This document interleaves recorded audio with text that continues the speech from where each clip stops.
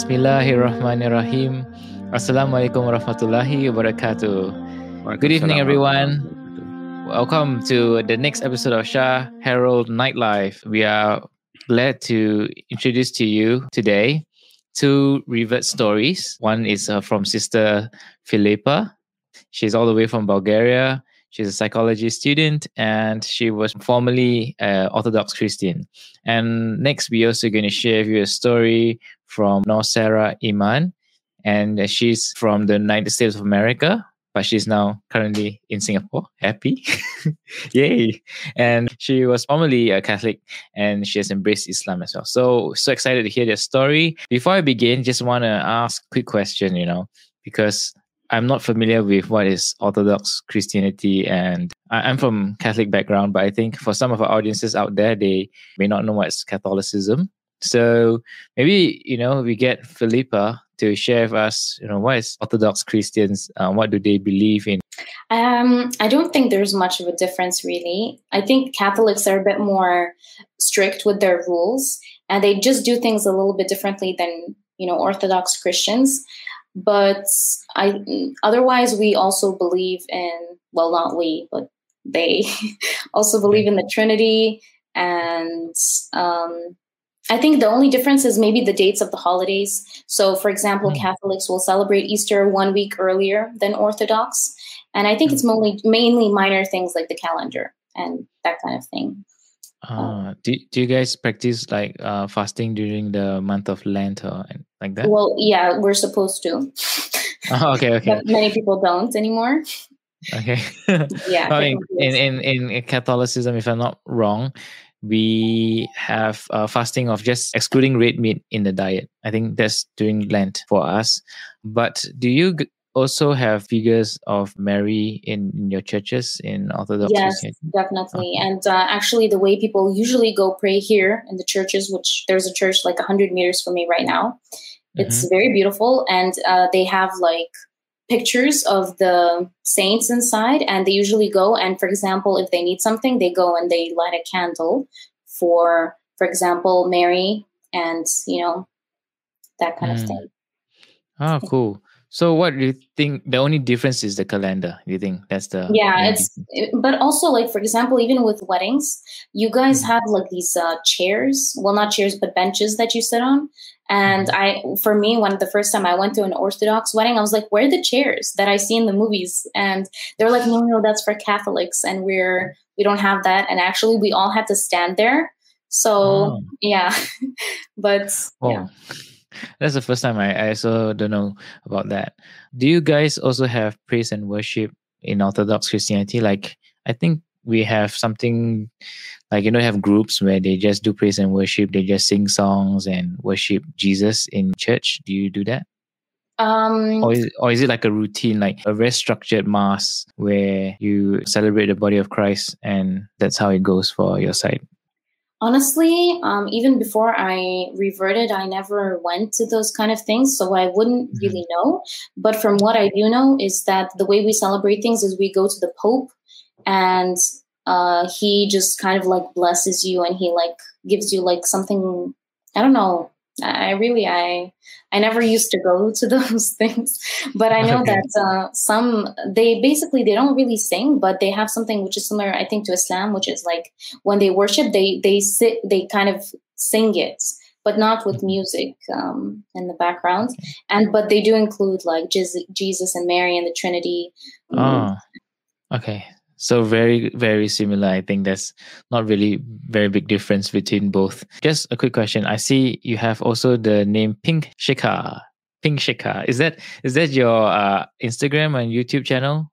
Yeah, it is the name that I chose for my YouTube and Instagram. And it's because I like pink and I wanted something Islamic in it. So I was like, well, Sheikha sounds nice. So... Sheikha. Okay. Sorry, I pronounced that wrong. I would like to clarify that I'm not actually Sheikha because I get some people messaging me like for fatwa. I don't do that. So no, don't ask me about whether you can do certain things. I have no clue. Okay. Cool. So guys, do check out Pink Sheikha YouTube channel if you like to see some of the content as well as her Instagram profile. All right. Now let me introduce Sarah to share with us a bit more on Catholicism. What do Catholics believe? I have a surprise for you. I absolutely have no idea. No, so my background's a little interesting. My mom was Catholic, my dad was Christian. There was so much diversity. I remember I was baptized. I remember going to Sunday school to learn about the Old Testament, the prophets. But other than that, I never went to church. I would celebrate Christmas, but that's it. Because I think there was so much diversity already in the household before my parents divorced. There was no common ground of religion. So I was introduced a little bit here, a little bit there, but nothing was consistent, which is probably one of the reasons why it was so easy to revert to Islam later on. So sorry to burst your bubble. No problem. I think, not every Catholics are the same in that sense. Yeah. But what I can share from my side, because I was also baptized when I was born, you go for catechism classes and you study the Bible, study the prophets, study the story of Jesus. And we have statues also in the church, like the saints, the statue of Mary. We can ask her to intercede and to believe in the Trinity. And that's basically, I think all three of us have that past in that sense. Yeah, so now we have got a basic on, what the beliefs are. Let's maybe re-invite, Philippa up to share with us her story. How from that past did you slowly come to find out about Islam and eventually, became a Muslim? I think my story, it's when I hear some other people's stories, it's like, wow, that sounds very, very like dramatic. And then I have to tell my story and I'm like, well, it's not as interesting. It's yours. So it's very like uneventful. Mine was, I think, when I was 16 is when I embraced Islam. And it's because my friend passed away when I was about 14 and she was about 15. And she was really close to me. And she was actually the only person that I considered like a very close friend. And I was kind of an outsider at the time. Like I was in the popular group, but I was an outcast. And I was always a little bit lonely. So when she died, I became a little more depressed. And I honestly didn't find like any meaning in life. And I didn't really see the point of it.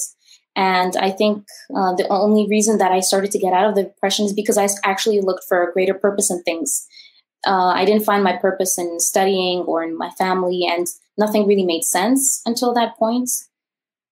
And after she passed away, one phrase that I always talk about in my revert story, and it doesn't always seem relevant, but for me, it is. And that is that she used to tell me that I was the least religious person that she knew. So until I reverted, I was actually like very anti-Islam. I like really hated it with a passion. Like I thought it was very strict. And it was because every time that I would want to do something, all my friends would say like, oh, well, we can't do that because, well, our parents wouldn't let us. And they didn't have like a good reason. It was always like the family and the parents.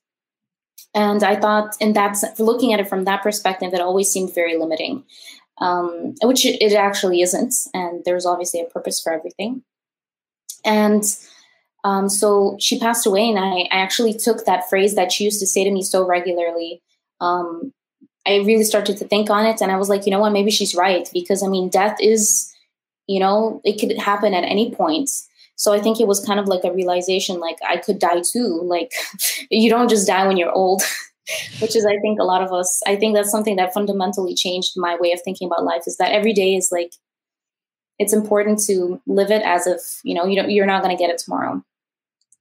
So after she passed away and I went through a couple of months of depression, I realized that something needs to change. And I actually started to become a very, very serious Christian. And I was like, I'm going to read the Bible and I'm going to start going to church. And I think that's when I started to realize that the Trinity has a lot more to do with Christianity than I originally thought, because my mom never taught me that. I always believed that God was like God and Jesus was just one of his prophets. That's how I grew up thinking it. But when I started doing online research, that's when I was like, oh, I was wrong. Apparently Jesus is God, and, like the Trinity and all that. So for a while, that kind of was good. And then after a couple of months, I realized that this didn't really answer my questions. I didn't feel like I didn't feel settled in my heart. And my friends were Muslims, some of them. And I asked them about some questions about Islam because I just wanted to know. I was just curious. I mean, I'm in a Muslim country. I might as well know. And they were talking about the signs of the last day. And once they started talking about that, I was like hooked. I was like, wow, this is literally like gold. Why don't we have this in Christianity? And then I started to compare our religions a little bit too much. I was like, okay, Christianity this, Christianity that. And I try to find an equal for everything. So for example, in the Bible, we have the 10 commandments. And I open the Quran, I'm like, okay, where are the 10 commandments? Like, and I was so confused because I didn't find that. Anyway, so the point is that I started to take Islam a little more seriously, and I started to do my own research, and I kept it very much a secret for a long time because our school, even though we were in a Muslim country, it wasn't very open to people converting. There was another girl before me who also converted for her boyfriend, and the teachers and everyone was very mean to her, and they kind of cast her aside. So I didn't want people to know that I was interested because I didn't want to be treated the same way. So for a while, I kept it a secret, and it took me a very long time to take the Shahada. And I was praying before that, and I was very, I loved praying, and I loved connecting with God, and I loved like everything that I was learning, but I was just scared because it felt like a very big deal to say that the Prophet was the Prophet, our beloved Prophet. But actually where my story gets a little more interesting is in the second part, and I always divide my story into two parts, which is why it's a little long, is that I did convert, but after a while, I kind of focused too much on the rules and not on like connecting with God. And so after a couple of months of taking my Shahada and being a Muslim, I kind of started to drift away, and I went back to everything that I used to do before. And I kind of left Islam except for the fact that I believed in, La ilaha illallah. And everything like went back to like, I stopped like taking the hijab, and I stopped doing everything that I had spent months learning. And I was like, I'll just go back to it once I'm a little bit older, or if I get married, like I'll put the hijab on, or I'll take Islam seriously then. So this is where like I have this little gap in between when I took my Shahada and when I started to take Islam really seriously, when I turned like 20. So I moved to Bulgaria, and when I moved to Bulgaria and Amsterdam before that, I realized that, life wasn't working out for me, and I needed something more to solve my problems. And that's when I kind of reverted again. And this time it really felt like I was more connected to God this time. And so it's been like 2.5 years since then. And I really feel so much better and more like close to God. So that's basically the sum of it. And there's a very long video, very, very long video on my channel about all of the different details. But that's pretty much it. So just to be clear, you were with a group of friends. They are all Muslims in the past. Yeah. How did you meet these Muslim friends? Like, how did you know they were Muslims? Or I live in the UAE, so it's a Muslim country. So naturally, like 90% of the people there are Muslims. They either wear hijab or they don't, but like they're obviously Muslim. But the thing is, we used to go to parties, and it was like kind of a halal-ish party. Like it wasn't too bad, like compared to what you know now. But like it was kind of like there was mixing and all of that. But they used to go, and I remember they were like, "Oh, I can't wear like a short skirt because like there's guys there." And I remember like there was this whole drama about like, is it a girls only party or is it a mixed party? And that's how we all knew about that. Wow. I see. And you really started looking at the Bible after your friend passed away. Yeah. And from the Bible, slowly you started to look at also the Islamic faith, and you started comparing both religions. Yeah. And eventually, what made you resonate strongly with Islam? I mean, the Bible has also quite good content in there. I think I don't know. Like I never. I don't know if this is the correct thing to say, but I kind of feel like it's like a marriage. You just know that it's the right person, like in your heart. And I felt like no matter how much I read the Bible, I never understood it. I have no idea what they're saying. Like I would read it and I'd be like, I don't understand. And honestly, like I understood the Quran a lot more than I did the Bible. And I don't know, I just kind of knew that this was the right thing. And even though, like, looking back at the time, like, I wasn't convinced 100%, but something in me knew that it was. Even though, like, logically and kind of like, if I had to explain it to someone, I couldn't tell you why. And now I believe in it much more strongly, and I have much more of a logical reason for following it. But that feeling of it being the right thing never went away. Philippa, if I may ask, what one aspect of Islam that you studied that really struck you and immediately connected you with it and make you want to consider it as an option for you? Yeah, I think for me that was definitely the signs of the Day of Judgment, because I think from what I know, I could be wrong, but Christianity didn't have that. So I felt like that was the thing that really pulled me into thinking like, oh, this religion does have answers to things that maybe the Bible doesn't. But I think the thing that kept me going was maybe two things. And the first one is that the Quran hasn't been changed. And I always knew, even before reverting, that the Bible has been. And my mom told me, and I always grew up knowing that. So I always took everything that it said with a grain of salt, whereas the Quran, I knew that like everything that I read, it was like 100%. So I feel like that's the thing that kind of makes me believe that it is the truth. So interesting. Yeah. Good. Sister Philippa, can I ask, at a young age when you converted, how did your family resonate with that? Honestly, it's hard to remember a time where they didn't support me, but there was one, and it was really difficult. But because everything is so good right now, it's so hard to look back at that time and remember. When I first wanted to convert, I remember it was a huge, huge, huge trauma because, it, just like Sister Sarah said, they kind of start to feel guilty that they didn't teach you things. And obviously you're more open to other religions because you were never that religious to begin with. So my family used to say that it's our fault. We didn't teach you enough. We should have taken it more seriously. It's because you meant to live in Dubai and all these things.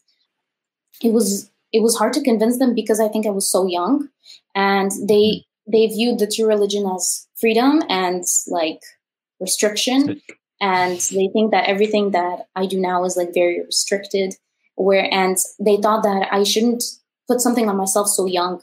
So they really pushed on the fact that I should wait until I'm older and more experienced to make the decision. And in a way, that's kind of what happened anyway.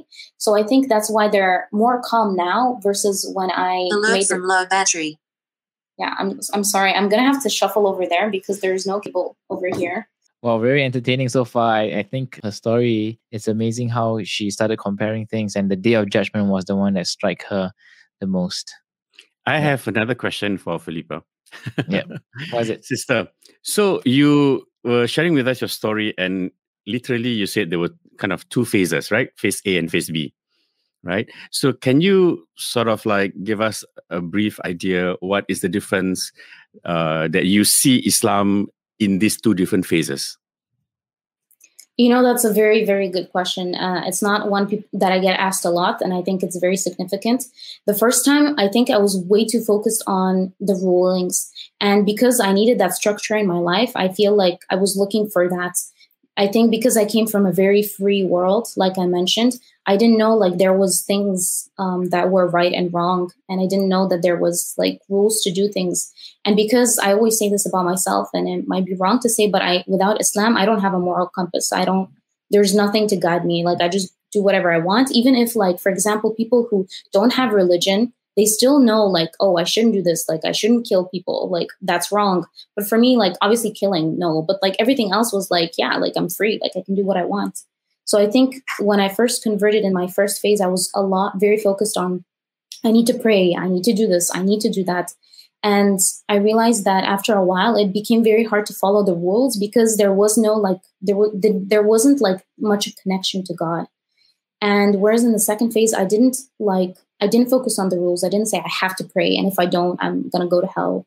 I have to wear hijab because if I don't, then I will go to hell. I focus much more oh my gosh, I'm enjoying prayer. I'm enjoying talking to my Maker. And for me, that was the most different thing. It's just an attitude. And to sum it up in one word, it was an attitude change. I hope that answers it. Yeah, mashallah. I think that's a very good point of reflection. What you just shared with us, I think, is relevant not only for a fresh new revert, but it also applies to many, many Muslims, whether they're born Muslims, old or young Muslims, because sometimes we start to do our rituals just for ritual's sake, forgetting the purpose and the reason, the spiritual meaning of all those things. I was just reading Imam Al-Ghazali's Ihya Ulumuddin, and in that book, Revival of the Sciences is really an excellent attempt trying to remind Muslims at that time. Imam Ghazali was known as a Mujaddid, a reviver of the religion. So he was trying to educate Muslims and trying to revolutionize the way in which we look at ibadah or rituals. That there is something beyond just the rules and regulation, which is your phase one. And even born Muslims, I think, like, for example, in my case, like, there were years when we sort of like went astray and we stopped doing our prayers and that sort of thing, because when we grew up, we just thought that you have to pray, otherwise you go to hellfire, and these are the rules, you must perform this and this and this in order to be valid. Well, those are really good to give foundation, but if we do not strive for more meaning beyond what we're doing, it eventually fades. And exactly like your experiences and my experiences when we were younger.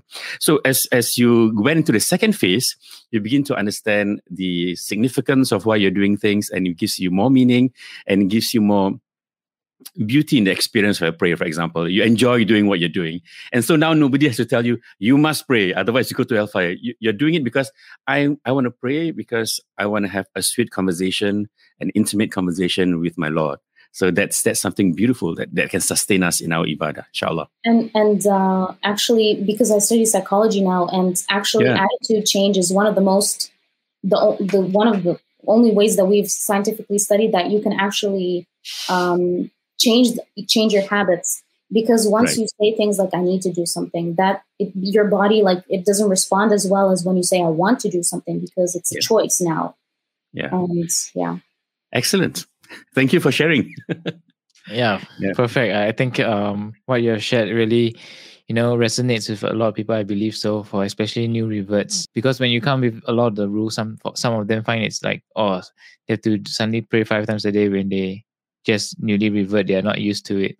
So, I mean, some people can do it, but some is like, this is like such a big task before but for those, as I was saying, what she just shared is inspiring for new reverts, but I think it really works for born Muslims as well out there. After doing it for years and years on end, and then suddenly their life gets caught up with work, with life's problems, and then the religion doesn't speak too much to them because they have not went in depth about knowing the significance of why they do what they do. For example, right? For example, at prayer, I mean, like, if you're not a Muslim, you'll say that Allah is egoistic because he needs to be worshipped 5 times a day minimum, right?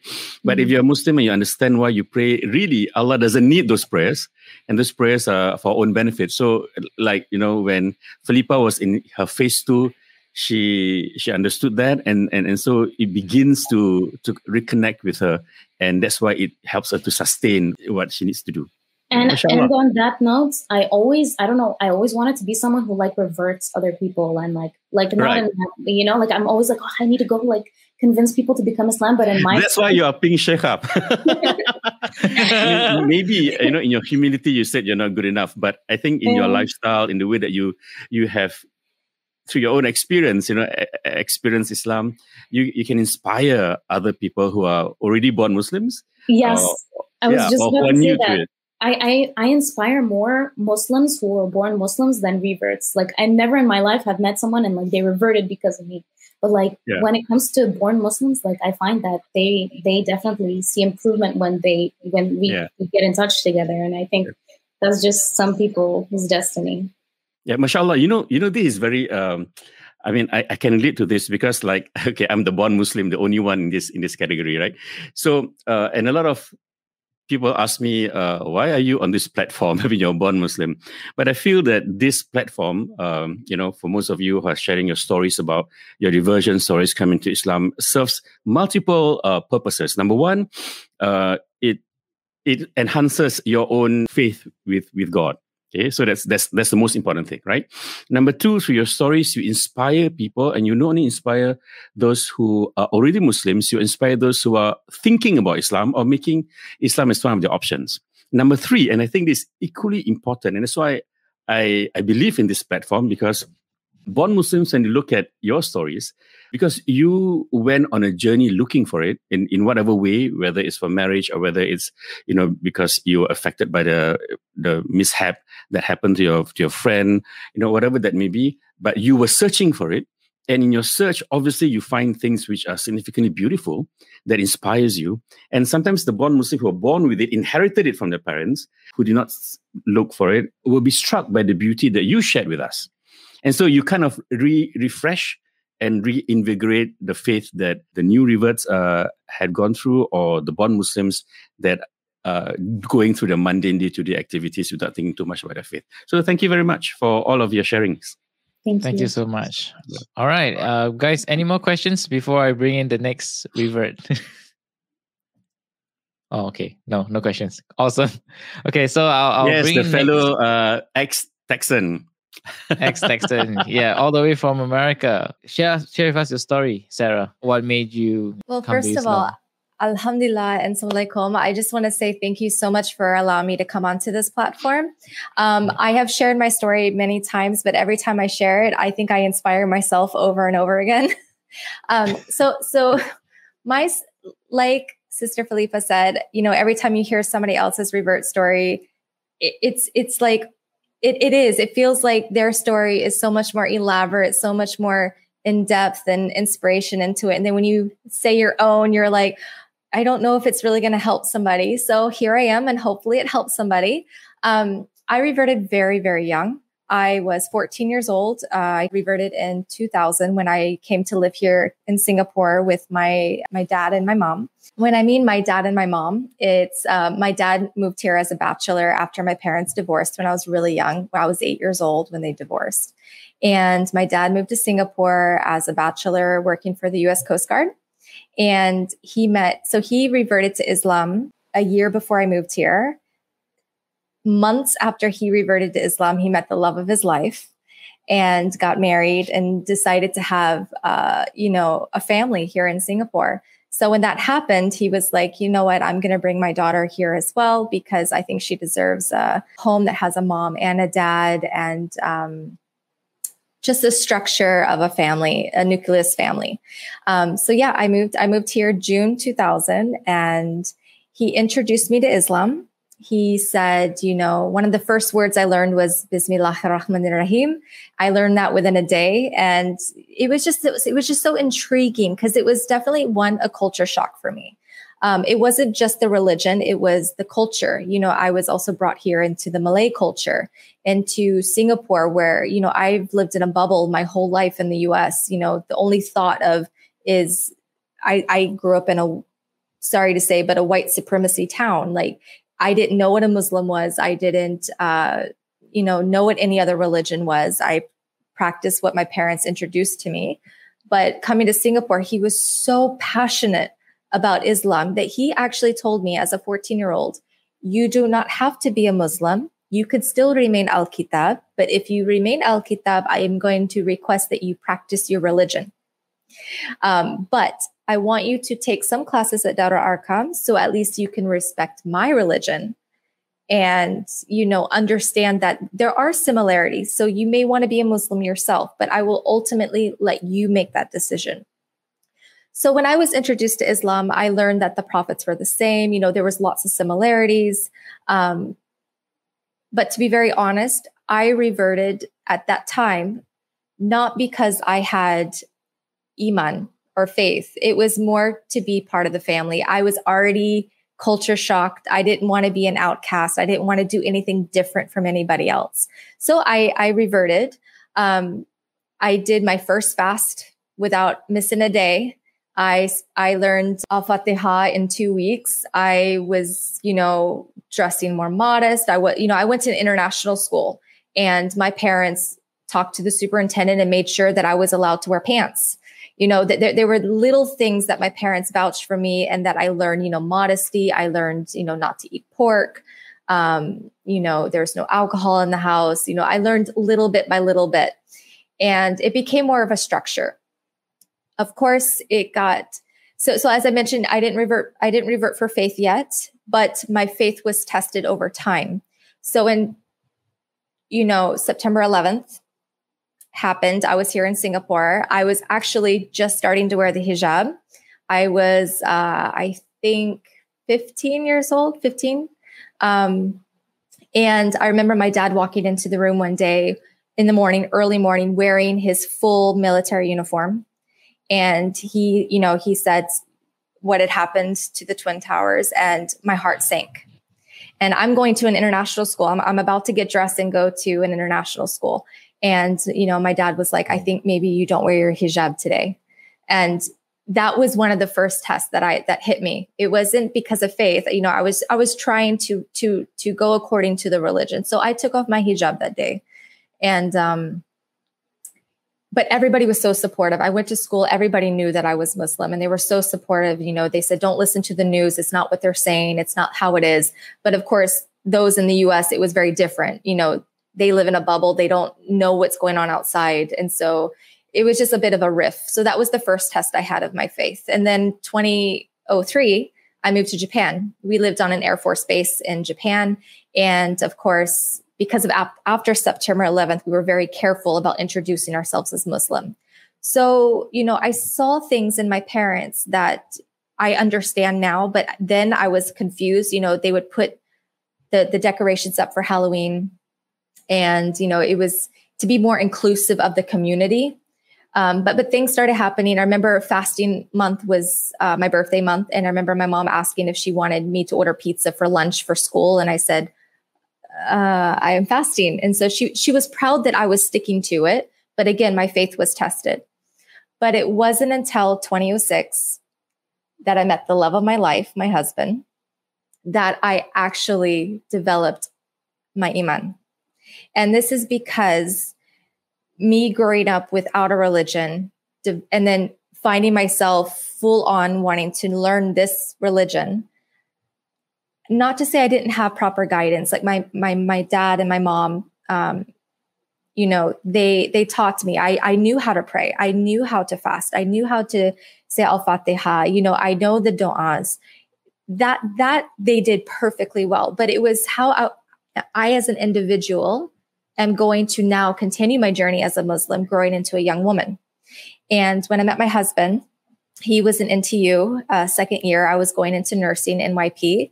And just the dynamic around this relationship that was forming was very humble. And I think the guidance that he had. So he did a lot of silent dawah with me. He never, he made sure that he got his prayers on time. Even we go out to Makan with our friends, he would say, okay, I need to get my Zuhur.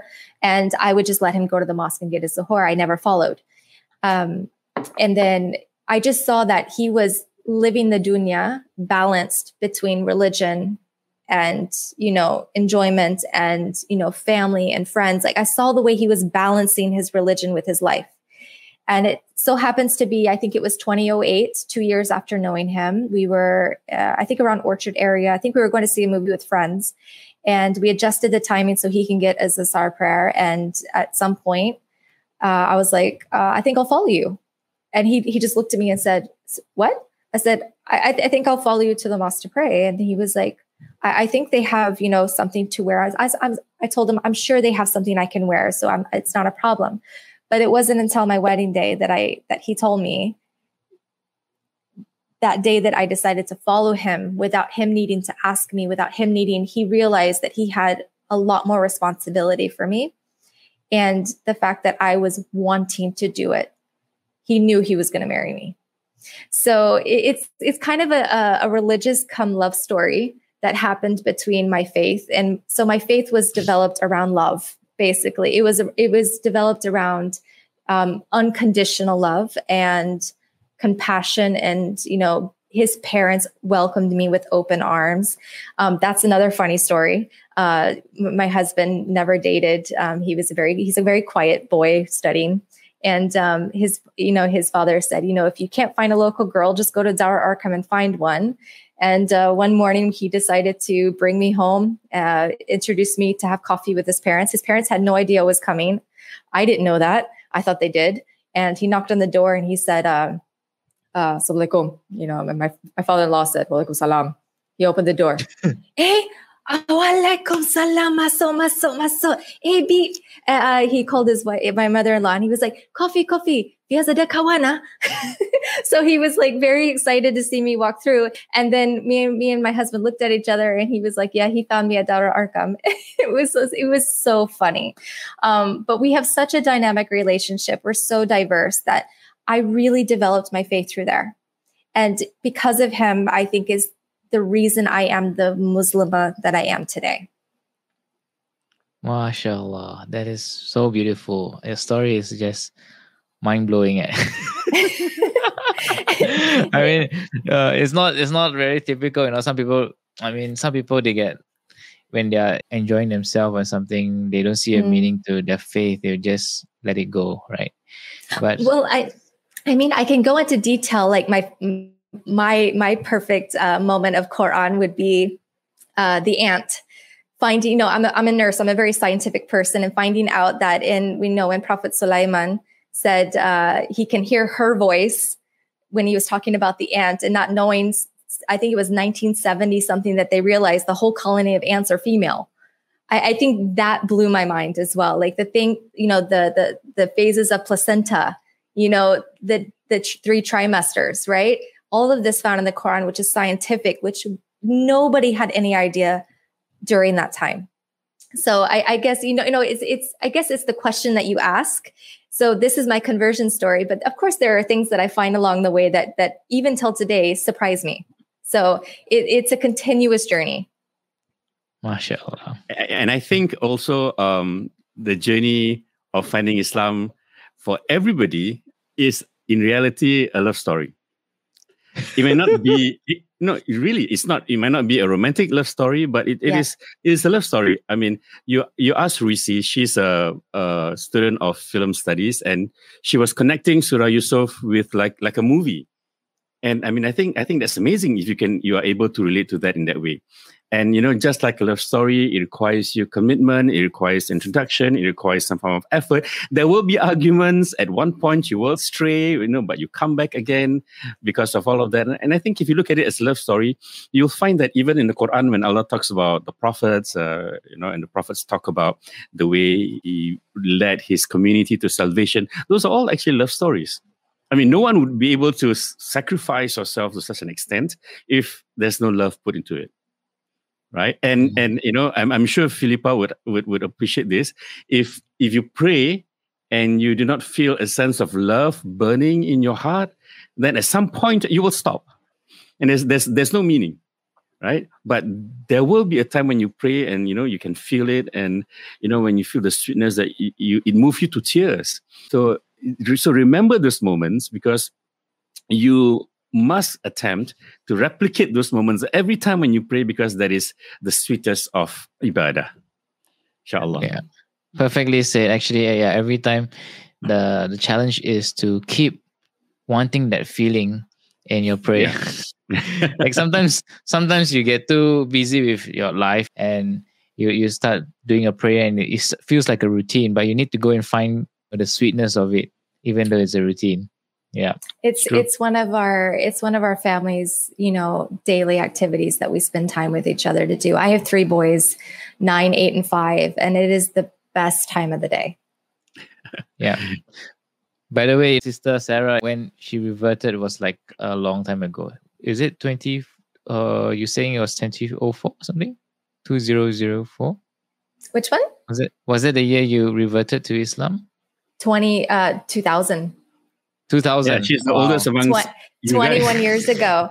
So no more yeah, you could do the math. You could do the math. 21 years ago, and yeah. I was 14. Stop calling yourself revert. No more revert already. She's a Muslim 100%. I mean. Okay. Now coming to the another juicy part is the misconceptions that we have before we became Muslim.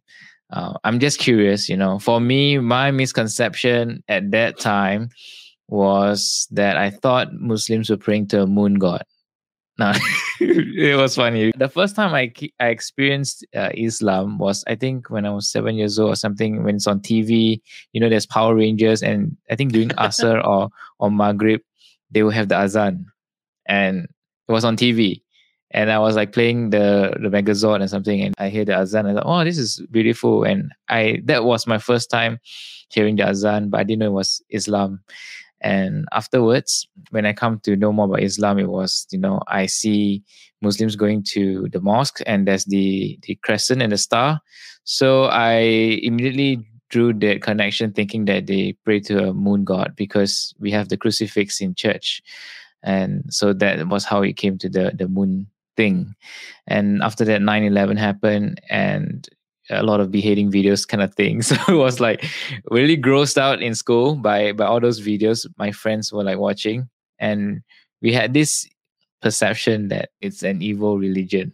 That was my misconception. I wonder what is yours. Maybe you can start with Sister Philippa. I mean, it's hard to follow up that. Mine was more basic than that, and I think I touched upon this a little bit earlier, is that I thought Islam was very restricting. I thought it was very, and I didn't know that there was a reason behind all of the rules, so I just thought it was very restricting, and that's basically it. I don't think I had any other misconceptions. Yeah, really basic. That's it. All right, it's okay. I mean, some people just have the restriction part. Okay, what about Sister Sarah? What about you? What were your misconceptions? I agree. I don't think at 14 years old, I don't think I knew what misconceptions, because like I said, back in the States, I don't remember ever seeing a Muslim. I think I can remember maybe one girl in my class who wouldn't stand up for the Pledge of Allegiance. But I think about that now, like it's not when I converted. I think I probably had more heartbreak initially rather than misconceptions, because when I was told before I converted that I wouldn't be allowed to eat pork, growing up, Texas barbecue, come on, that's like the staple of our dishes. And it was easy to give up though. Like, don't get me wrong. Like I've, it's not bad. I think the hardest one was probably dogs. I grew up around dogs. Like they were the comfort of a family. They were, family members even. They can live up to like 18, 20 years. And that's like a person in your house. So I guess that would probably have been the hardest part for me, is not being able to interact with dogs the way I used to. Now, of course, I still interact with dogs. I mean, we still have to be kind to animals, but there's ways of doing it. And I think as I learned along the way that there are ways of doing things, it made it a little bit easier. But even till today, like when I see a dog, I just want to grab it, but I'm like, I can't. But misconception, I think at 14, not even knowing what a Muslim was until I moved here, and being shown the right way. Like I didn't see Muslims before I was a Muslim, so I don't have any judgment before. But, jumping into a family that is Muslim, I think was a lot easier and less misconceptions. Sister Sarah, can I ask you, if let's say your dad and your mom were to be in Texas still? Yeah, they are. Your parents are in Texas, and then they say that they're Muslims. Do you think you'd be open to even consider Islam if you're in Texas? So, that's actually a very interesting story, because I converted in 2000 and I went back to see my biological mother in 2001. So we went back under the pretenses that, I hadn't seen her for a few years because I lived with my grandparents, long story. But I went back to visit her and I was told, not to say anything about being a Muslim and this and that was fine. And she had, got a really nice house, like a decent house. She got a decent job. She was probably the hardest parent to get on their feet after the divorce than my dad. And so going back to visit her, she was like, wanting us to stay. She didn't want us to come back to Singapore.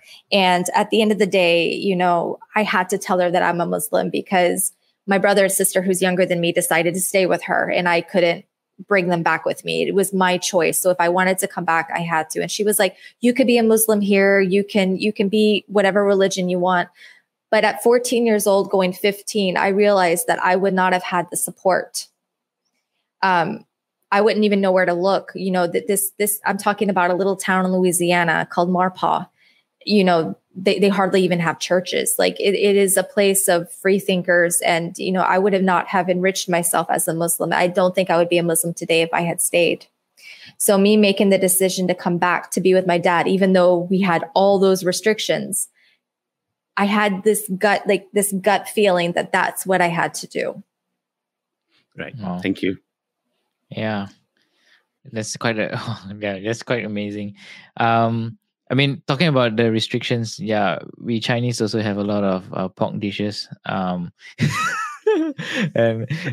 giving those up also, and also alcohol and gambling and stuff is quite a common thing that Chinese New Year we also do. And in the past, now that Muslim have to stop right suddenly. So thanks for sharing all these challenges that you faced and you actually went through them and overcome them. Yeah. Maybe we ask Zafira. What were the misconceptions that you faced before you became a Muslim? Actually, I didn't have that much misconceptions, I guess, because my story was very much revolved around my helper. So from young, I always had a lot of different helpers coming to my family. I think every 3-4 years, I'll have a change of helper. But there was this helper that was that made a very significant difference in my life. I think she actually helped to shape up a lot of my beliefs. My family was Buddhist, but we weren't that staunch, so I didn't really know too much about religion, like different religions. I know some of my family members are Christians, or some of them are like Taoist or Buddhist, but never really like a Muslim. And only my helper was a Muslim then. So there wasn't much misconceptions, but I think at a young age there was just too much of a mix of information. Like my helper would always tell me stories of like the Day of Judgment and how we would be judged after our death. And I think there was one really interesting part where she would always tell me in the middle of the night. I'm not sure why, but she would tell me the stories like, when we are being judged, we would have to like walk across like this string that is like split into 7 layers of our hair or something like that. So that got me really intrigued. But I never really had any other idea about Islam. So I can't say that I have any misconceptions or anything like that. Other than that, I think it was just more of like, it's a very restrictive religion. You can't eat pork and you have to pray 5 times a day. And I don't know, it's just life around lots of rules, extra rules, especially. What about amongst your friends when you decided to become Muslim? Was it difficult for them to accept, or was it fine for you? It was particularly tough with my family, to be honest. I think among my friends, it was just more of like, then, is it okay if we eat like the kway chap in front of you? Like, can we like eat pork in front of you? Will you feel offended? That was actually still okay. I think they would just kind of tease me a little bit, like, you can't eat pork now, haha, you won't know how delicious it is anymore. That was the only part of my friends, but I think it was always slightly harder for my family to accept me being Muslim. I think because it's just more of like different viewpoints, and it's very surprising to know that even like Chinese families in Singapore, a lot of them would think that even though our media don't show it as much as in other parts of the world, but they still have this misconception that Muslims are actually terrorists. So at the point of time, my mother actually thought that, I'm going to join like a terrorist club or something. Or if I were to tell her, I would like to go to certain countries, in the future when I want to do volunteering or, help the Muslims of different parts of the world. And she'll be like, you're joining a terrorist group, aren't you? So those, I think those are like the misconceptions of. On that note, I have a funny story because when I first wanted to convert, and I remember telling my mom, and she was like, "No, they're gonna make you what's the word in English? Like the men when they reach a certain age, they get like circumcised." So she thought that applied to women too, because she heard some stories about like these extreme villages in Africa, and she's like, "No, this is gonna happen to you," and like. I don't know, like, and she was so scared that was going to happen to me. And I remember, like, she made me panic too. So then I went to school and I like asked some people, and they were like, "No, that's not what it's all about." And like, I think that was one misconception that God passed on to me. And your story reminded me of it. Speaking of circumcised, yeah, I mean, like, I have friends teasing me about it. Yeah. And besides that, right, there are also people who think like, oh, if you are Muslim, you are going to be a Malay. And I mean, that's in Singapore. Most of my Chinese side of the family will say, "So how is you like Malay food more now or something?"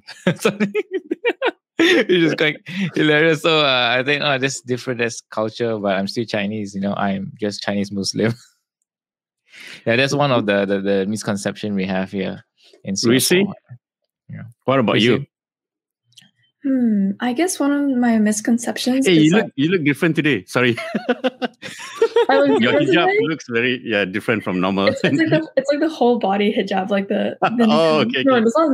I don't know what it's called, but it's like the Okay. It's called the hijab. I need to drink some water. Okay, wait 1 sec.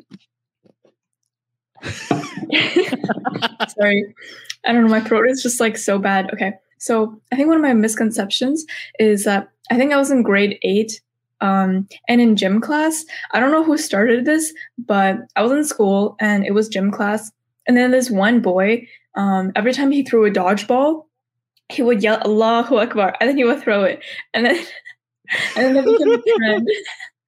And then so every kid started saying that. They were all like "Allahu Akbar," and then they throw the dodgeball.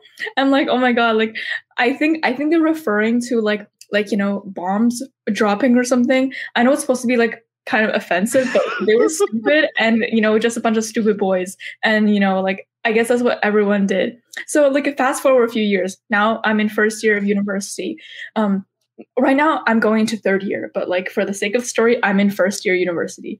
And then my friend is telling me, have you tried praying, the Islamic way? Because I told him, I'm trying to get more spiritual, trying to get more religious. I've been telling him, I want to go to visit like temples, like, like Buddhist temples, or like even like, I don't know, like I explore. I have all these pamphlets. I live in downtown Toronto. So every time I go outside, there's people handing out pamphlets. So I had like Christianity pamphlets, like booklets and everything. I had like Islamic pamphlets that were stacking up on my table. I'm like, this is cool. I'm going to read all of them and I'm going to see what's up. Anyways, like he taught me like, yeah, you can try like, praying the Muslim way. I'm like, okay, I guess so. Like, I guess why not? And then I pull up a YouTube video, and then the YouTube video, they were saying Allahu Akbar. I'm like, oh my God, this like gave me such a throwback, a flashback to that time in gym class when the kids are throwing the dodgeball. And I'm like, what is happening? Wait, what? Like, isn't this a bad word? Why are they saying this? Like, oh my God, like whoever is probably a parody, it's probably a prank. Like, this is a prank. This can't be like a real video. But then I realized the meaning behind Allahu Akbar, which just means God is the greatest. That's it. I mean, that's pretty simple. And yet, like, we were all here thinking like, oh my God, it's something violent is what people say before doing something evil. Like, how it doesn't make sense. Like how, like, obviously the people who hijacked the religion, like people like ISIS and stupid people like that, would use such a beautiful word before doing something so evil. But normal people would never use such a beautiful word.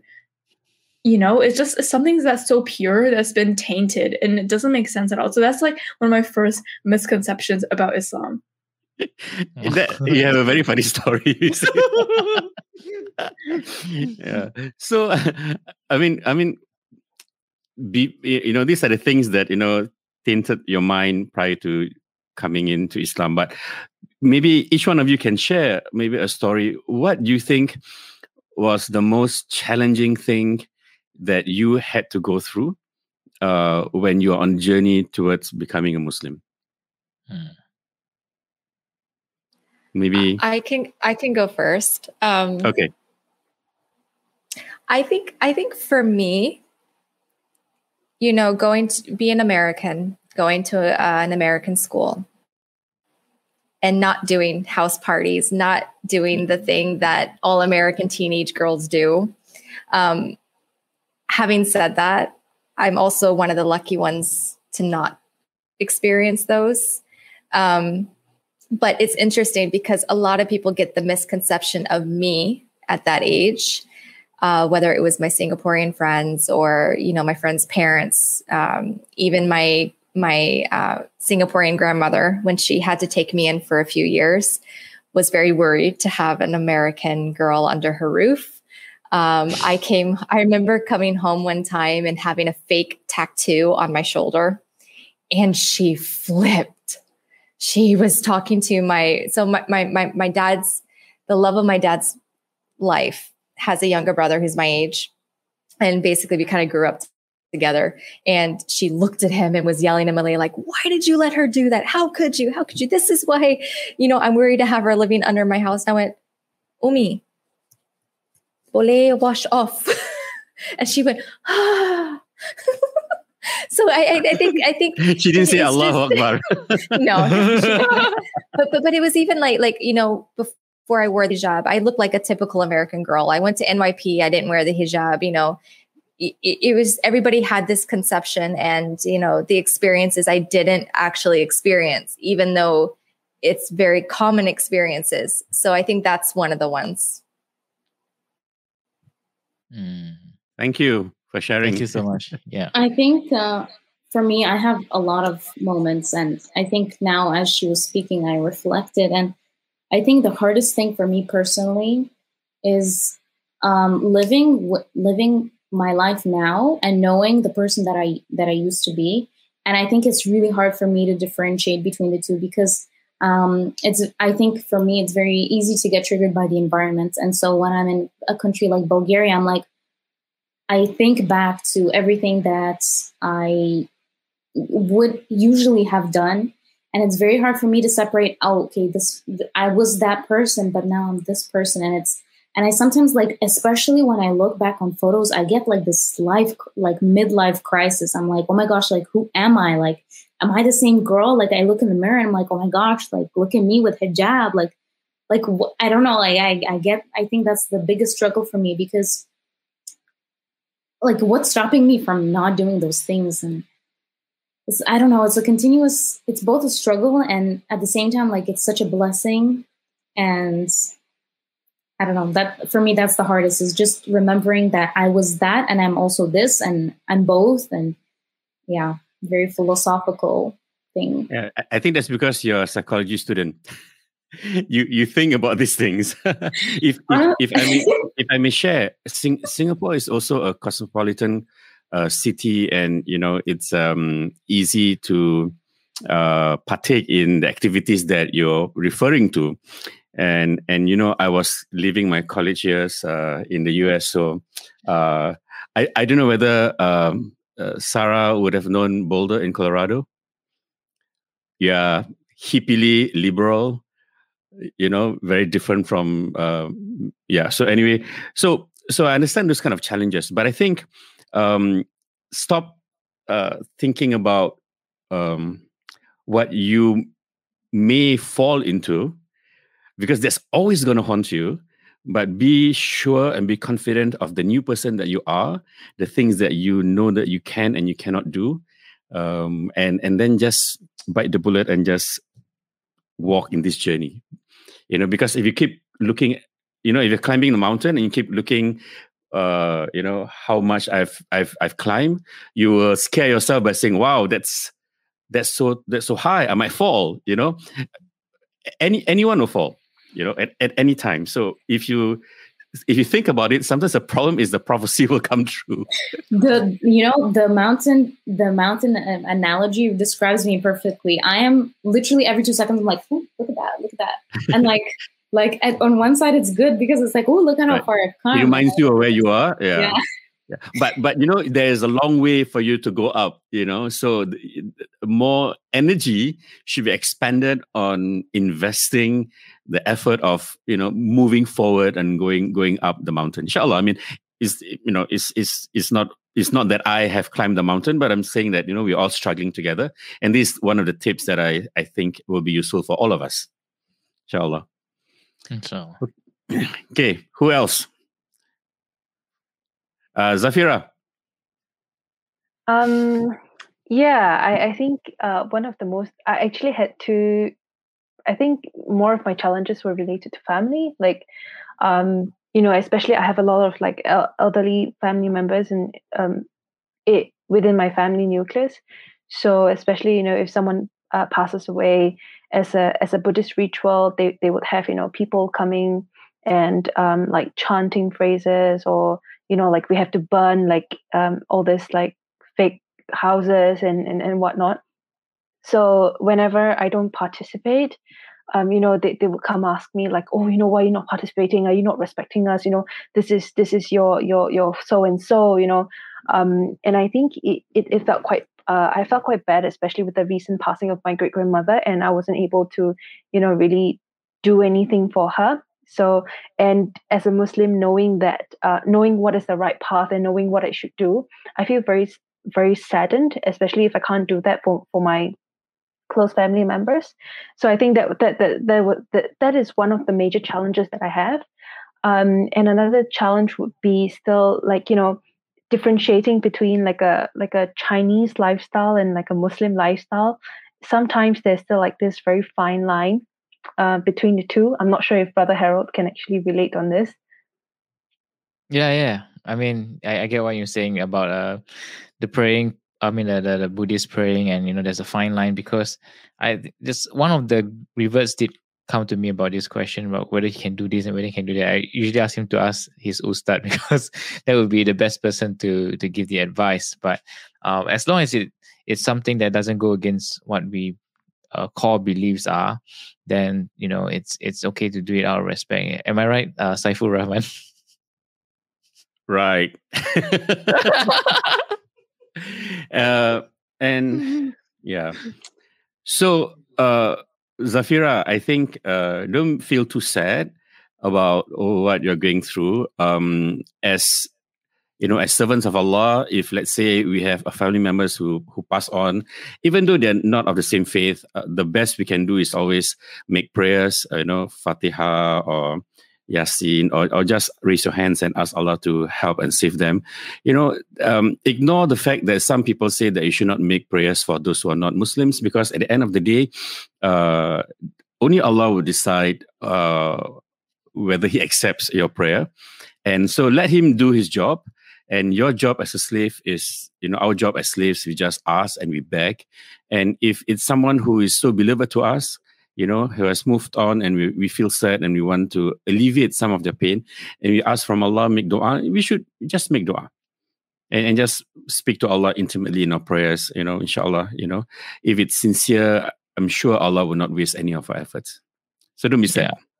Yeah, because I think the main thing that Chinese have an issue with, what I can understand, is because being the son in the family, they expect us to, carry out the funeral rites as the leader of the family once like somebody passed away in your family, the immediate family. And if you can't do those things, they will think like you're an ungrateful son. Yeah, kind of. That's the effect you get. That's the challenge. But it is not that we are ungrateful. Yeah. So I want to ask one really important question to all of you. So I'm a born Muslim, right? So, and you face all these challenges coming to Islam.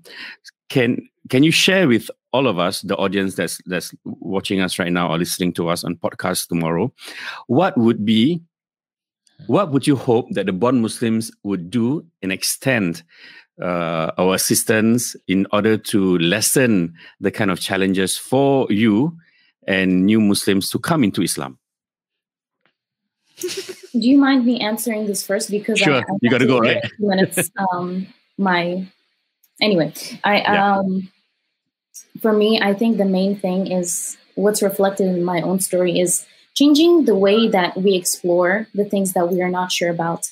And I think that comes with having an open mind and an open mindset and developing an attitude that where we're open to other people and other points of view, even if we don't agree with it. And even when we have things that we're not sure about as born Muslims, you're sometimes going to question your faith and whether what you're doing is the right thing. I think coming with that with kind of the mindset of I'm looking for the truth, even if it hurts, even if it's wrong, even if it might not be what society agrees with, and just following and maintaining the idea of the truth is the most important thing when it comes to religion and following it. And nice developing one. that attitude. Good. And I think this to everyone, just embrace it with an open mind. And when you want to advise someone, do not be too dogmatic about it, step by step, because we're all babies traveling in this journey. So, make sure that the advice hits the target. Not to inundate the person with your whole baggage, of what you need to do. Inshallah. Good. Thank you. Next. Bye-bye. See you soon. Thank you so much for having me. Honestly, it was so great, and I wish I could stay, but I have another arrangement. But thank you so much. Cool. We'll keep in touch. We'll keep in touch. We'll bring you in for others. Inshallah. Assalamu alaikum, sister. Thank you so much, sister. Right. Yeah. I have something to say. Yeah. I think what I think would be helpful would be if there's more beauty being exuded out in the sense of instead of the focus on the halal and the haram side of Islam, if people like the born Muslims could actually spend more time sharing about how we can ease into Islam or the beauty of it, the diversity of it, the spirit of why they're doing it, the understanding behind everything, and that would help a lot of us understand. I think for people who are non-Muslim but they are just curious about it, at least there's this awareness out there. People will start to understand, oh, he's praying now, so we should let him do his prayer. At least, they don't have to come up with misconception and generalize and stuff. So if we explain those things and don't keep people in the dark, then there's more transparency in understanding all this. Yeah. I think that would be helpful. People will be more attracted into coming into Islam, right? Yes, inshallah. Yeah. I have always this analogy, because I used to teach Christianity, Judaism, and Islam at the university. So at the conclusion for me, a simple conclusion would be, as an analogy, would be this. So you have a salesman knocking at your door, right? So the first one is a Christian salesman. He say, "Hello, I'm selling you something. Would you like to buy? What is it? I'm selling you love. We care for you. We sing together. We help each other out." And that's how Christians approach you. And then the next 5 minutes, another one knocks on the door and said, "Hello, Assalamu alaikum, I'm a Muslim." And the Muslims will sell you this. Okay, if you want to be a Muslim, pray 5 times a day, fast in the month of Ramadan from dawn to dusk, and give money out of your wealth once a year. And then even before he finishes, okay, no, thank you, goodbye. So I mean, which one would be more attractive to you? We're not saying that is not Islam, but I'm saying that there are other facets of Islam that we could project. And Yes. and like Firdaus say, sometimes maybe because we don't even feel the beauty of it ourselves, that we cannot share with you what is the beauty of Islam. And so it's difficult, actually, sometimes when I see people explaining what Islam is, it kind of like push me away further and further than coming closer and closer. Right. So I think as a community, we must learn how to be able to project Islam in a positive way, project it in a beautiful way. And if we do not know how to do that, then perhaps we should discover the beauty of the faith ourselves first before we are able to share it. Because if you look at the way in which the Prophet ﷺ spoke to the people, is never always about black and white. It's always about the beauties of it, and people come in and people see for themselves why they're doing things, and that's how he attracted many people to Islam at that time. So the methodology of his da'wah, is important, and we need to look at how he does it, so that we can perform our role as the Khalifa of Allah, inshallah. Inshallah. Yeah. Anyone else? Hey. Anyone else? I have just a quick one. I would probably say, Islam is all around the world, and we have lots of Muslims that have different culture as well. And I think that there's a fine line between culture and religion. Me being an American moving to Singapore, married to a Singaporean, we are two different cultures as well. We're same religion, but two different cultures. And I had to do a lot of, weeding out and background and talking to a well-known, an ustad from Dar Arqam about what cultures that I can actually still instill in my identity and for my kids and share that do not overlap to religion. So I think, just understanding that, people who come to Islam come for the religion, but they don't want to really lose their identity as well. And just finding out what of their culture is still permissible. So I think knowing that you don't have to give up your whole identity to become a Muslim, and just, sharing stories and sharing that, this is the fundamentals, but you still have your identity. Yes, there are some forms of the culture you may not be able to perform anymore or share, but it doesn't mean that everything you have to give up. Yeah, that's nice and beautiful. So it's like what Firdaus was saying.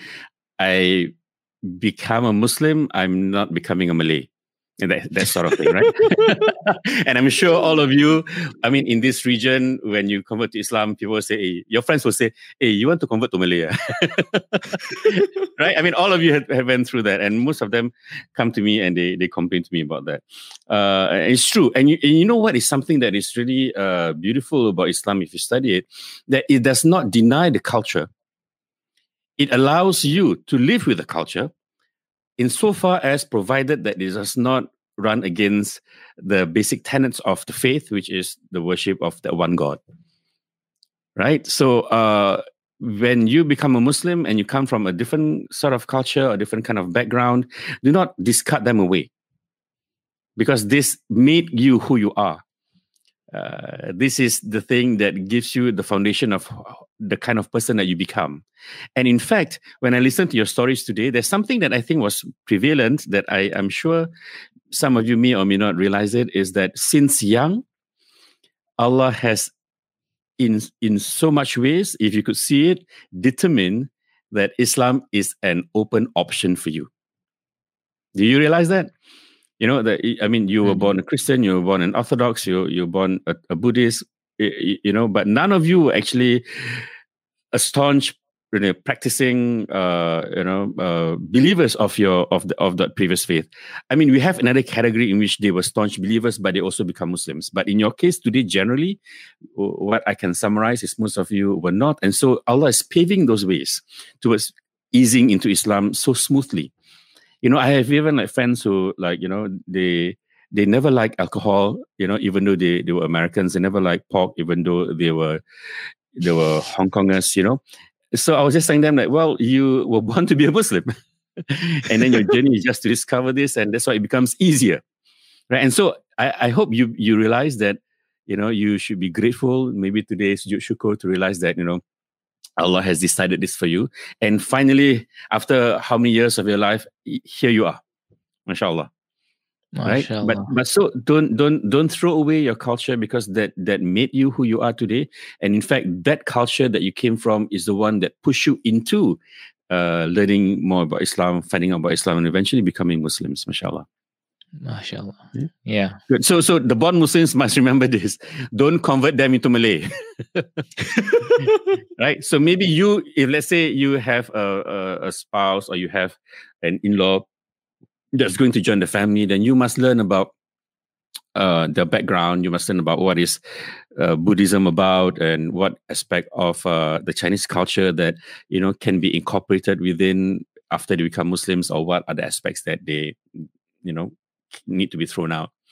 So the learning process is not just about the new revert who just enter Islam, but also about the one who's embracing them into the family. And that's important. This would minimize the friction, the confusion, the difficulties, and the challenges that the new Muslims are going to experience, inshallah. MashaAllah. Yeah, I think Ustaz, what you said really is helpful in this part, in this area, because I'm very blessed to have in-laws that they're really kind and thoughtful and friendly. And when my parents are there, they are open to share about a lot of things, and they don't make it hard, like saying to my parents, "Oh, you can't do this, you can't do that," and stuff. So so that's one plus point that I think we can take home. I think one of the things what they did was they welcome my parents with open arms. They are very welcoming and I must tell you, I come to Firdaus' house once a while. The last time was when Atahnik, his baby Noah. You have his in-laws who were born Muslims, Malay, and then you have his parents who are Chinese. Both of them of different faith, and they were all just like mingling and talking at the dining table, eating with me, and it's just one big family. So if you look beyond that, in the relationship, beyond faith, just as other fellow human beings, and sharing, maybe in this case you and Firdaus and Shah, and then now with baby Noah, if that becomes a common denominator, then all these aspects about prejudices, about racism, about anti-Muslim and all that will just go away, right? But the born Muslims must also be conscious that they need to have the open arms in welcoming and in showing the beauty of what the religion has made them. And then when you have someone coming into the family and to exude this form of beauty, extending it to the new family member. Right? Yes. So, okay, right. Who else haven't spoken about what you wish born Muslims would have done to extend to you in order to facilitate your entry into Islam? I think I can go on that. Okay.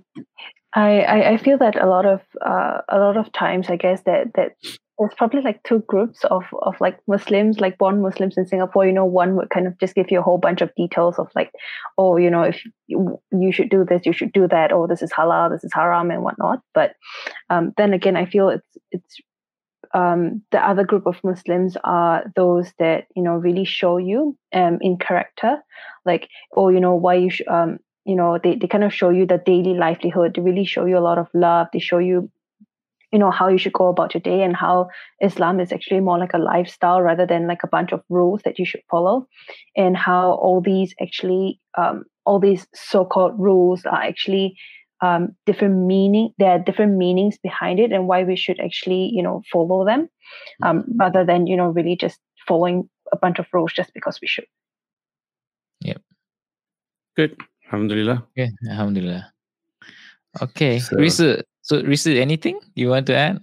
Not really, because like for me, I think like it has been like really supportive. Like a lot of Muslim-born people have been very supportive, but also whenever I feel like if there's something that I don't agree with them on, they're quick to like think that they have the authority to correct me when they themselves are not a scholar, when they themselves are not imam or anything, and I don't know, it's not always like that's very that's like 1% of the people I've met. Like most people have been very, very like helpful and very, very nice and everything. Good, mashallah. So I return this to Firdaus.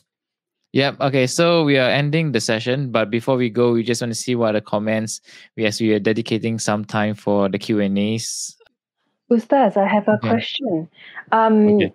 If in a case where, let's say, our family member is not, like us, after refarting, but our family members are actually not refarts, but they do own a dog in the house, how can we go about that challenge?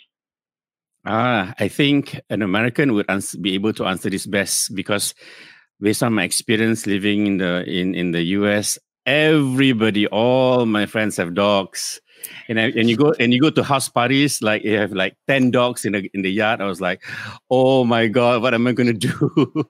And you know what? The one who's afraid of dogs, they all will come to him, and that's me. So all Sarah, animals go. So Sarah, do you want to share? Sure. Actually, my parents just got a dog about a year ago. So they're Muslim. They live in Texas, and this dog is a German Shepherd. He is a guard dog. So he's treated with love and tender care, and they play with him as best as they can to give him, a humble little life. But his main job is to ensure that the property is safe The reason why they decided to get a guard dog was because my parents live in a suburban area of Texas where there have been known to have break-ins. They live in really nice houses and things like that. And my dad works overseas a lot. He contracts to Korea, and my mom is usually left alone for a few months alone in the house. My sister is studying in Singapore, but she's back and forth as well. So they decided to get this beautiful German Shepherd dog who is trained to alert, but also to keep quiet when there's nothing to alert. So he lives in the comfort of the garage, and he's well taken care of. And of course, there are restrictions, like he's not allowed in the house. When they want to play ball, my mom wears the glove, but of course they hire groomers if he needs to be groomed so that they don't have to touch the dog when it's wet. They know the restrictions, but at the same time, the dog has a duty. So I think that's their way around of having a dog, same like every other neighbor of the neighborhood. But the dog is friendly, and he's just really good at alerting who doesn't belong on the property.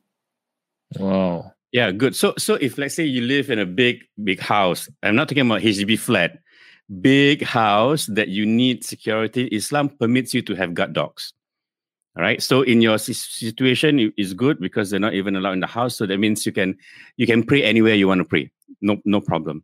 But if let's say in a situation where your dogs need to live inside the house, then I would suggest for convenience, at least close one of the rooms, and that would be the room in which you pray. So you don't have to clean it all the time before you pray. In the end, you will not pray, right? But if you live in a HDB flat, there's really nothing to guard. It's such a small, surface area. So there is no necessity for you to have a dog. And so in that sense, you should not have a dog. If you're Muslim, I mean, if you want, you can push the argument. Yes, you can. But every time when you want to pray, then there's certain things that you need to perform on yourself and on the area. So for that kind of convenience, if it does not become something that is necessary for someone who lives in an apartment like that, so we don't have a dog, unless you live like in Texas, where a big house and where you have a farm, and it's huge, and and maybe you're an old couple, apart from the cameras, CCTVs, and all that, having a guard dog is permissible. And in this perfect case, they don't enter the house; they're just outside. Okay? So just roughly on the edge to answer whether you can have dogs or not. Okay, I mean the details in fiqh that we can discuss, but this really not the place where we discuss those details. But generally, these are the general answers. Yeah, thank you. So one of the question is, do you lose any friends when you converted to Islam? No. Do I lose any good friends? Okay, for me, anyone? Yeah. I mean, friends come and go. I have quite a few that came and few that left. Yeah, but I mean, yeah, if they want to leave, I can't stop them. If there are new people that come in, then welcome. That's what happened to me. Yeah. Right. Anyone else? There are people. There are friends who leave you because you converted to Islam. You reverted to Islam. Yes. Yeah. I mean, if they leave you because of that reason, then they're not really that good friend anyway, right? Yeah, I guess so. Yeah. Anyone else want to share your experience? I think I actually lost quite a number of friends. I think it wasn't particularly because I became a Muslim, but there's just so much lifestyle changes. There's as youngsters, a lot of them like to party. It's all about the clubbing and all those night activities. But when you start to drift off from that, the whole lifestyle just changes and friends just drop off from there. Yeah. Okay, so we got a question here. How does the new revert get their education on Islamic teachings like fiqh? There are many other classes, I think, that they speak in English nowadays. Struggling, but still fine. So I mean, there's a lot of options, but it's not enough, right? Yeah. So, yeah. Okay, another question, but it's directed to me. how did my army or NS mates reacted? They are quite cool with it. In fact, my unit have a lot of Muslims too. So we're just okay with everything lah. There's nothing. We see ourselves bonded. The whole idea of NS is not to look at each other's religion and race. It's like we're supposed to bond as a unit and serve the service together. So we don't really have an issue. Yeah, I think it boils down to you as an individual. If you're a cool guy, if you're a nice guy, whether you're Buddhist, whether you're Muslim, whether you're Christian or whatever, it doesn't really affect most people, right? So the advice and the attitude that we should always have, I mean, Philippa would talk about this if she's here, would be that you yourself must be a good person, a good human being, okay, irrespective of faith. But then if you become a Muslim, then you must be a better human being, a better NS mate, a better classmate, a better, whatever friends that you are with your friends, because Islam demands that from you. And Islam has a whole range of things that, empower you to be a better person, a better friend, a better son, a better in-law than before. So it's something that if you pick up in the religion, it wouldn't be a source in which other people would ostracize and prejudice you for it. Because if they prejudice you for it, or ostracize you because of it, then that is their own prejudice attitude, not yours. And you don't have to deal with that. It's their problem. One for you, Ustad. How to get closer to Prophet Muhammad sallallahu alaihi wasallam. So this is a bit off the topic, right? Yeah, off the topic. Right, yeah. But okay. So number one, how do you get close to the Prophet sallallahu alaihi wasallam? Number one, you need to know who is your Prophet and his basic brief background, his challenges, what he has done, and his teachings. Okay, so that's a process that takes a lifetime to learn. Okay, you need to know intimately, not just reading a few internet articles. You need to read a book, go for classes to know who is this man that loves you more than anyone else, right? And then after you know who is this man, you begin to understand how special this man is. And then you begin to understand how much he has loved you, even though he has not met you. And you know that in the day of judgment, at the end of it, he is going to be the one source that is going to save you from the hellfire. So this is the man in which Allah says, in him is uswatun hasana, the most beautiful characteristics, right? This is the man who from the beginning of his ministry, the objective of his ministry is to save you and give you salvation into the right path. So once you know that, you begin to advocate in yourselves bit by bit the sunnah according to your means and your ability. What he's done. For example, he wakes up for tahajjud. Okay, you wake up. He reads the Quran. You do that. He's polite. You do that. You be kind to animals. You do that. So the more and more you become to adopt his practices, and then you become him. And that's when you will then slowly begin to develop a sense of love and intimacy and closeness to him. And but I said this is a shortcut, a short brief answer to it. But all of this takes a lifetime, and you must not stop. If we can idolize our celebrities on, American Idol or whatever, on TV, and it's so easy for us to love them. This is the man that is going to save us, not only in this world, but in the hereafter. This is the man that we should learn, get to know, adopt the practices, and then grow our love for him, inshallah. Okay, I'll just give last two questions. This is the second last one and one last one. Yeah. How do you overcome being Muslim in a minority environment when they give you you're such a troublesome person gesture? Is it TSK gesture?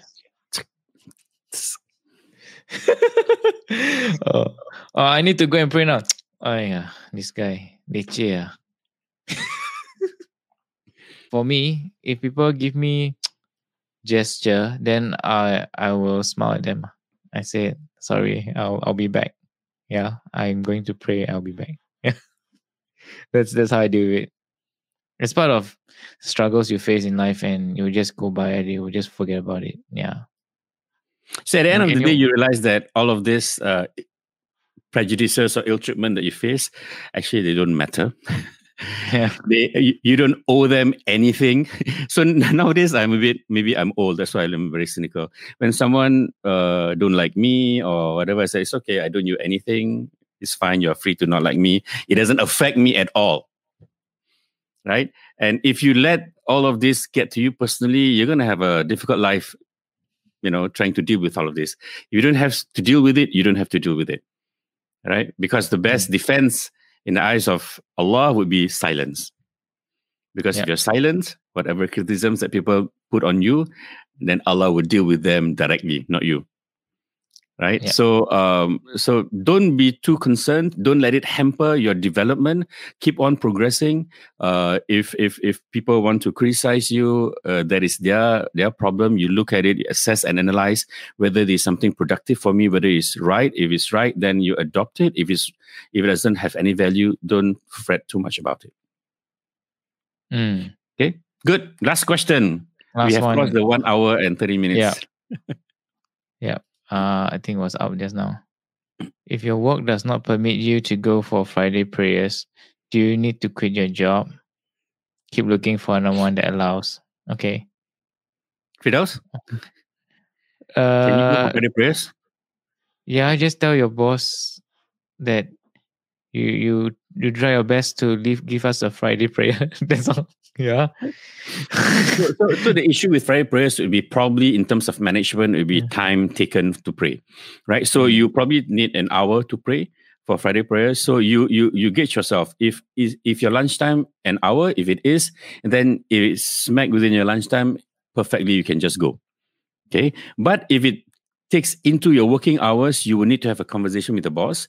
Well, I'm going to take 15 minutes late. So I will either come 15 minutes earlier or I will leave 15 minutes later to make up for the lost time in which when I go for my Friday prayers.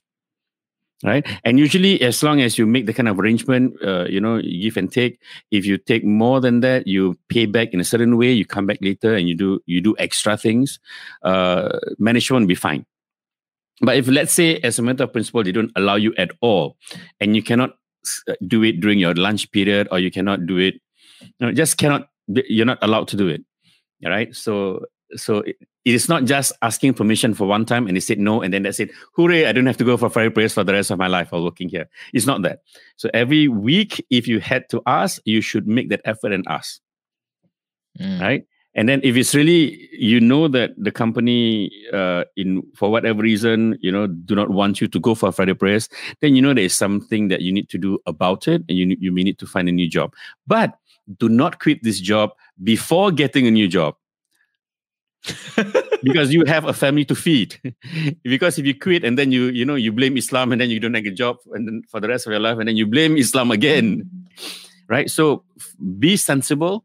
You must try and ask your management every week whether they allow it, because sometimes if you ask enough, they might begin to say okay, and then make a deal with them. I'm going to come back 15 minutes late, so I'm going to go home 15 minutes later, or I come into the office 15 minutes earlier, whatever, that is convenient. I'll skip lunch altogether. Okay. So, lunch. They already give you permission to go for Friday prayers. You don't go and have your biryani for the next 1 hour because it's your lunchtime. You must sacrifice something. Maybe for Friday, just pack a sandwich and then that's it. While you work, just eat and then you're fine. So you must be a responsible Muslim yourself. Don't take that privilege as a way in which you play with it. Okay, so that's something that is on you. But if you really cannot do it, then make sure you find another job and make sure you get a job, go for the interview, get accepted before you tender this job. I'm not saying that you quit your job on the spot. You need to be responsible. There are other things that you have to bear in mind. Okay? Especially if your family depends on you. Okay, so be careful with that. Okay, thanks, Ustad, for the very great explanation. Yeah. Okay, so I think there's too much questions. I think I can't go through every one of them as well. And we have already crossed 9 minutes past an hour and a half, I think. It was supposed to be 1 hour. It was supposed to be an hour. So it's already crossed another 30 minutes. Inshallah, I hope this gives you the hunger and the thirst for you to join us again every week. Because as you can tell, it's going to be very interesting and you're going to flesh out some further details before the end of this session, inshallah. Yeah, and next week, what will happen is we'll be sharing about the challenges faced by reverts. That's the topic. I think I'm able to get, previously he was a pastor from a Christian faith, and he has embraced Islam to share the challenges that, some of the things that he faced. Yep. So thank you so much for tuning in, guys, tonight. Sorry, we were slightly late in the earlier part. Thanks for your patience, and inshallah, we'll see you again next week. And before we go, maybe Ustad want to end with our standard. Tasbih kafarah. Bismillahirrahmanirrahim. Subhanakallahumma wa bihamdika asyhadu an la ilaha illa anta astaghfiruka wa atubu ilaik. Bismillahirrahmanirrahim. Wal 'asri innal insana lafi khusr illa alladhina amanu wa 'amilus solihati wa tawasaw bil haqq wa tawasaw bis sabr. Sadaqallahu azim. Assalamualaikum warahmatullahi wabarakatuh. Assalamualaikum warahmatullahi wabarakatuh, everyone. Good night. See you again, inshallah.